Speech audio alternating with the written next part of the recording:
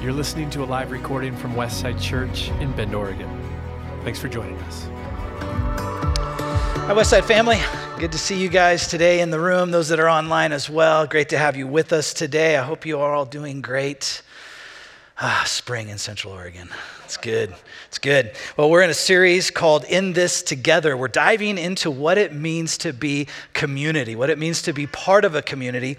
And last week, Pastor David kind of launched us into this series. If you didn't get a chance to hear his message, make sure you get online and watch that. We're building a foundation for what Westside is going to be over these next several years. And really this series is focusing on a couple of different questions. One, what is God's intention in building a community in his image? What does that even mean? What does he want to do with that? And two, what does it mean to be a people of God, not just a person of God, right? I mean, I think sometimes we just think of our relationship with God in individualistic terms. I remember a decade or so ago, I asked somebody, what's your spiritual journey? And they were like, that's a private matter, and I get that. But in the body of Christ as Christians, it's a collective of like, what is God calling us to be and to do together? So I want you to do this. I want you to think about the relationships that you have with people in the church, other Christians, okay? I want you to think about people that you have a relationship with in the church, and how would you describe those relationships?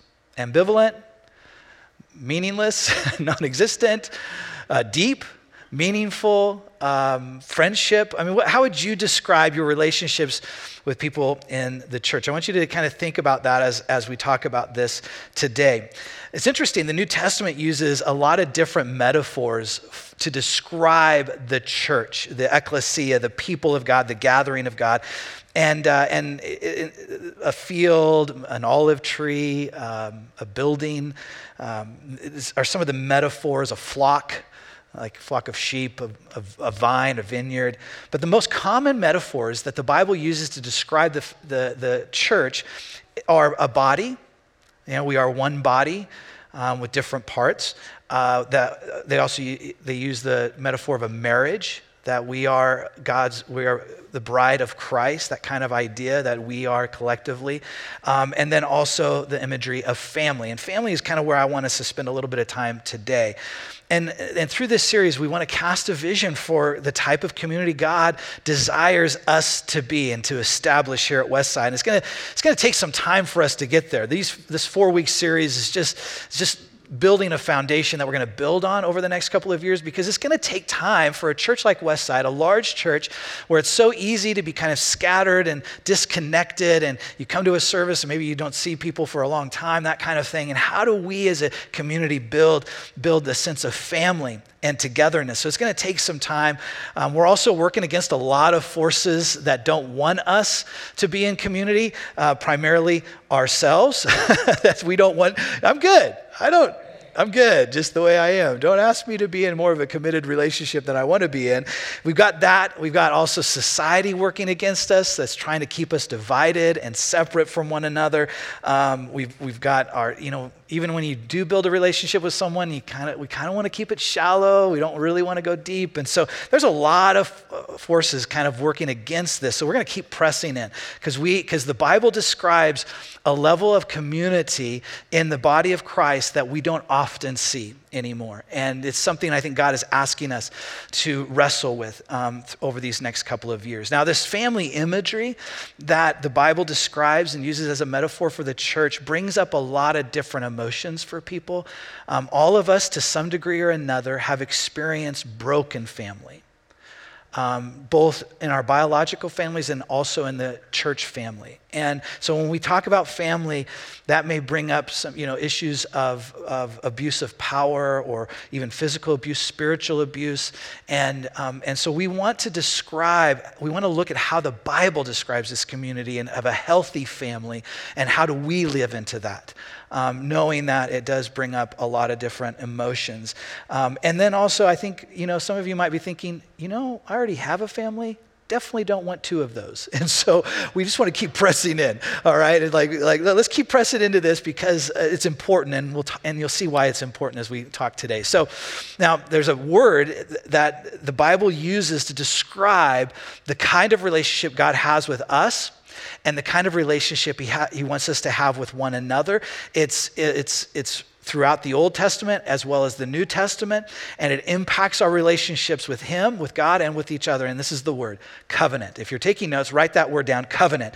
This is an important word. Matter of fact, the Bible is divided into two parts, the Old Testament and the New Testament, and really that word testament should be translated covenant. It's really the Old Covenant and the New Covenant. And that's important. Why? Because this idea of covenant God launches this idea in the Old Testament, and he gives four general covenants to four individuals, but really to the people of God through Noah, Abraham, Moses, and David. And these four covenants are God's commitment to his people. And what he's saying is that I want to be your God. I want to protect you. I want to shelter you. I want to provide for you. And I want you to be my people. And then our end of the agreement, of the covenant, is that we will follow his ways. We will obey his word. We will do what he asks. We will obey him. And what we see throughout the Old Covenant is that we don't keep our end of the bargain very well. We keep, as Casey mentioned during worship, we're messy, and so we don't really want to do what God tells us to do. And so we're constantly, through the pages of Scripture, we're constantly disobeying him and doing our own thing and trying to make life work on our own without him. And you know what God does? He consistently shows up to renew his covenant to every generation. His covenant of love to us. His covenant of grace, his covenant of mercy. He just kind of keeps showing up over and over again throughout the pages of the Old Covenant, and we keep rejecting him. And then what he decides to do is to send himself to instigate a new covenant, where he's both the provider of the covenant and the fulfillment of the covenant. He's on both sides of the covenant. As God made man, made human, he can bridge the gap. And so he is both God he's renewing his covenant of love for us. Love each other as I have loved you, Jesus says to his disciples, right? But then he's also the one that through him, we can fulfill our end of the covenant. Without him, we have no hope. We see that through more than half of the Bible, that we're not able to do it on our own. But through Christ, he makes a way for us to fulfill our end of the covenant. And I love how the Bible describes this. If you have a Bible, there's a couple places we're going to look. Luke 22 and Hebrews 9. In Luke 22, Jesus is with his disciples at the Last Supper. And they're having dinner together. This is the last time they're going to have dinner together before Jesus goes to the cross. And in Luke 22, verse 19, it says this, that Jesus took some bread and he gave thanks to God for it, and he broke it in pieces and gave it to the disciples. So this might sound familiar. This is the communion, right? That we do this as a community. We share in the body and blood of Christ as representative of this moment that Jesus had with his disciples to remember what Jesus has done for us. And he broke it in pieces and he gave it to the disciples, and he said this is my body, which is given for you. Do this to remember me. And then after supper, he took another cup of wine and he said this, another cup of wine. I've never noticed that before until just now. Anyway, that's great. I've read that. How many times have I read this, Mike? And I just another cup of wine. How many cups did they have? Anyway, after supper, he took another cup of wine and he said this. This is super important what Jesus says right here. He says, this cup is the new covenant between God and his people. Now, you got to understand that when his disciples who knew the old covenant really well, when Jesus uses that phrase, the new covenant between God and his people, this is significant. This is like the fifth covenant, and this one fulfills all the other covenants.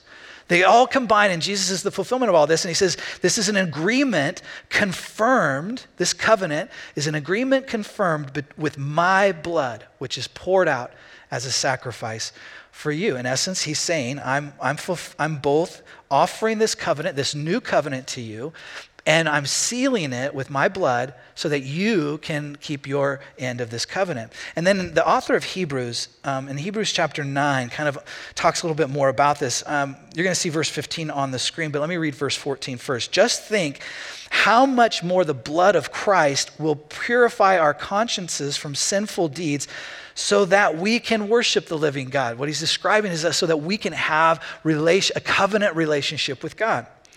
And then it goes on, for by the power of the eternal Spirit, Christ offered himself to God as a perfect sacrifice for our sins, for our brokenness, for our messiness, so that we can be in relationship with God. Verse 15, that is why Jesus is the one who mediates a new covenant between God and people, so that all who are called can receive the eternal inheritance God promised them.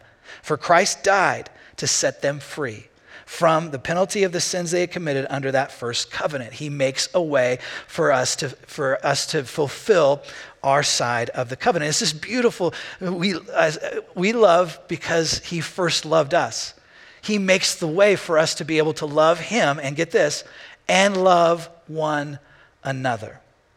And that's where this covenant community comes into us as a covenant community with one another.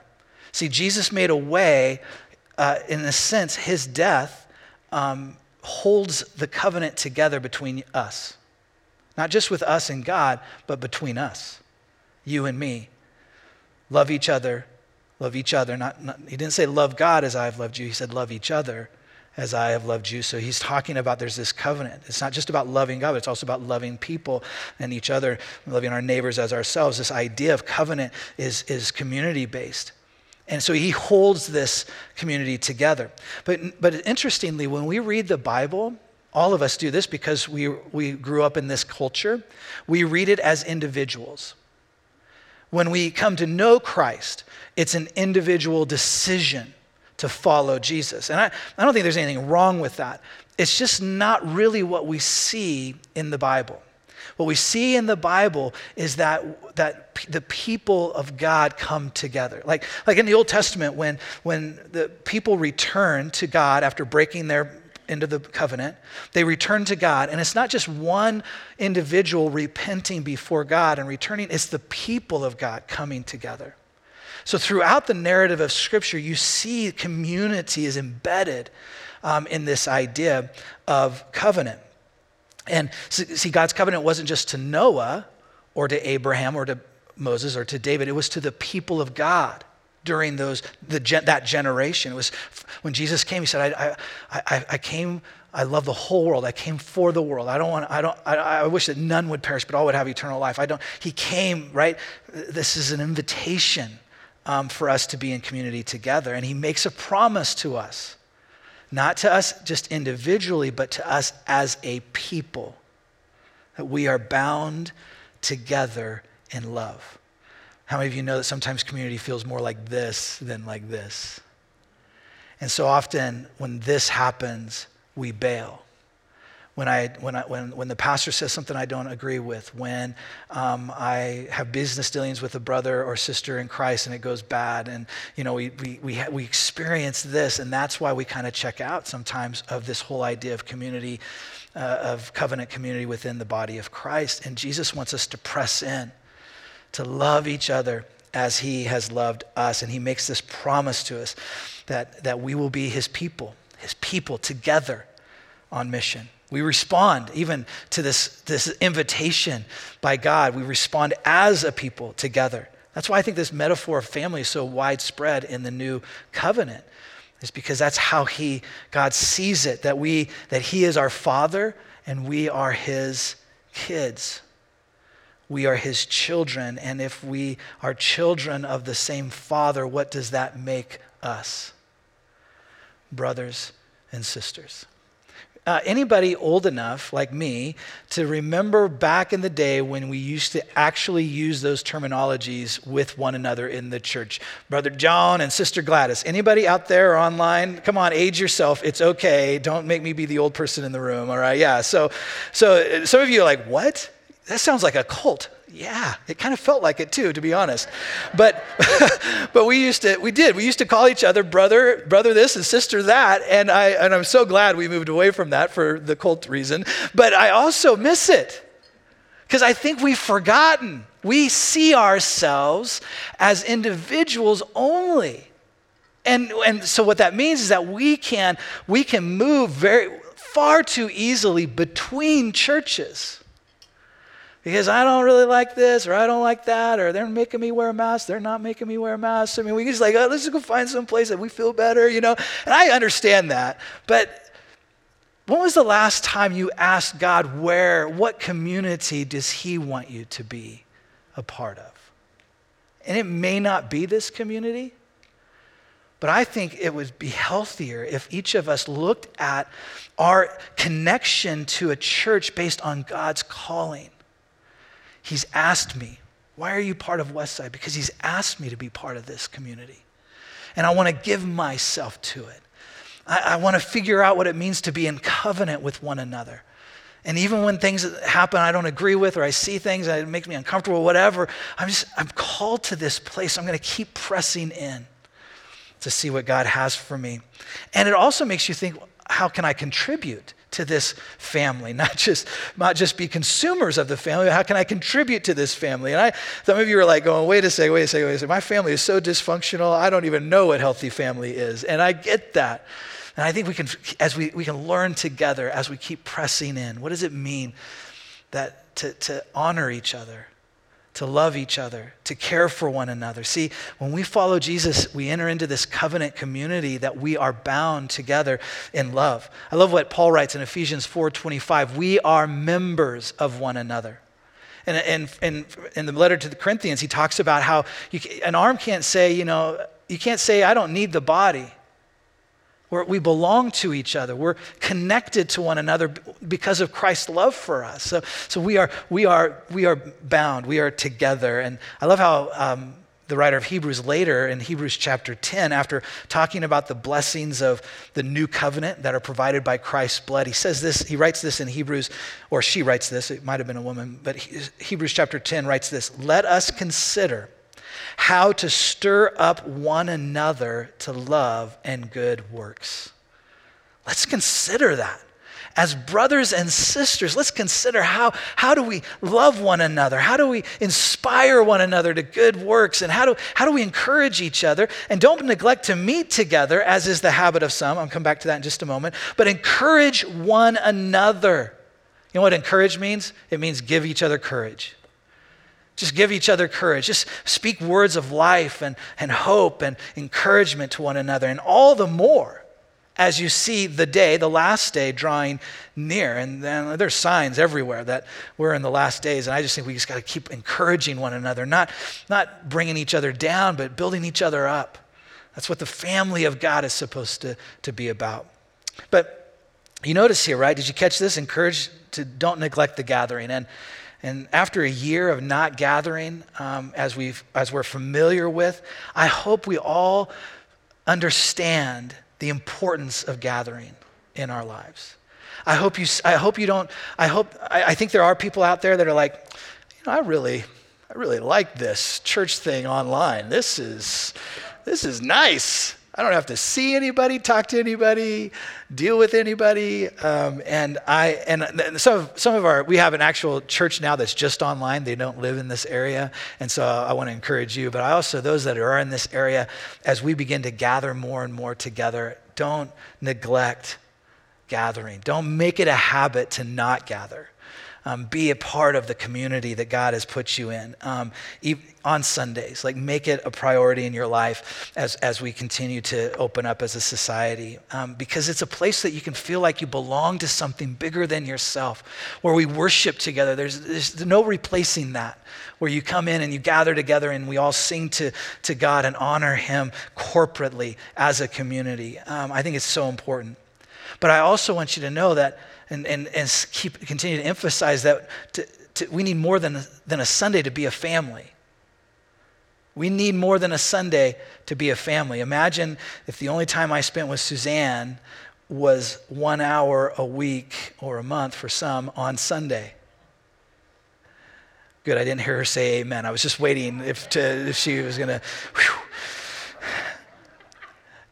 I'm not saying that we should spend time, the same amount of time that a spouse, a husband and wife should spend together. I'm not saying that. I'm not talking about overcommitment. I'm just saying that if we are truly the family of God, we need to make a commitment to being with each other, both on Sunday and in smaller gatherings where we grow together, challenge one another, care for one another. It needs to be a priority. We're called to a community to be together.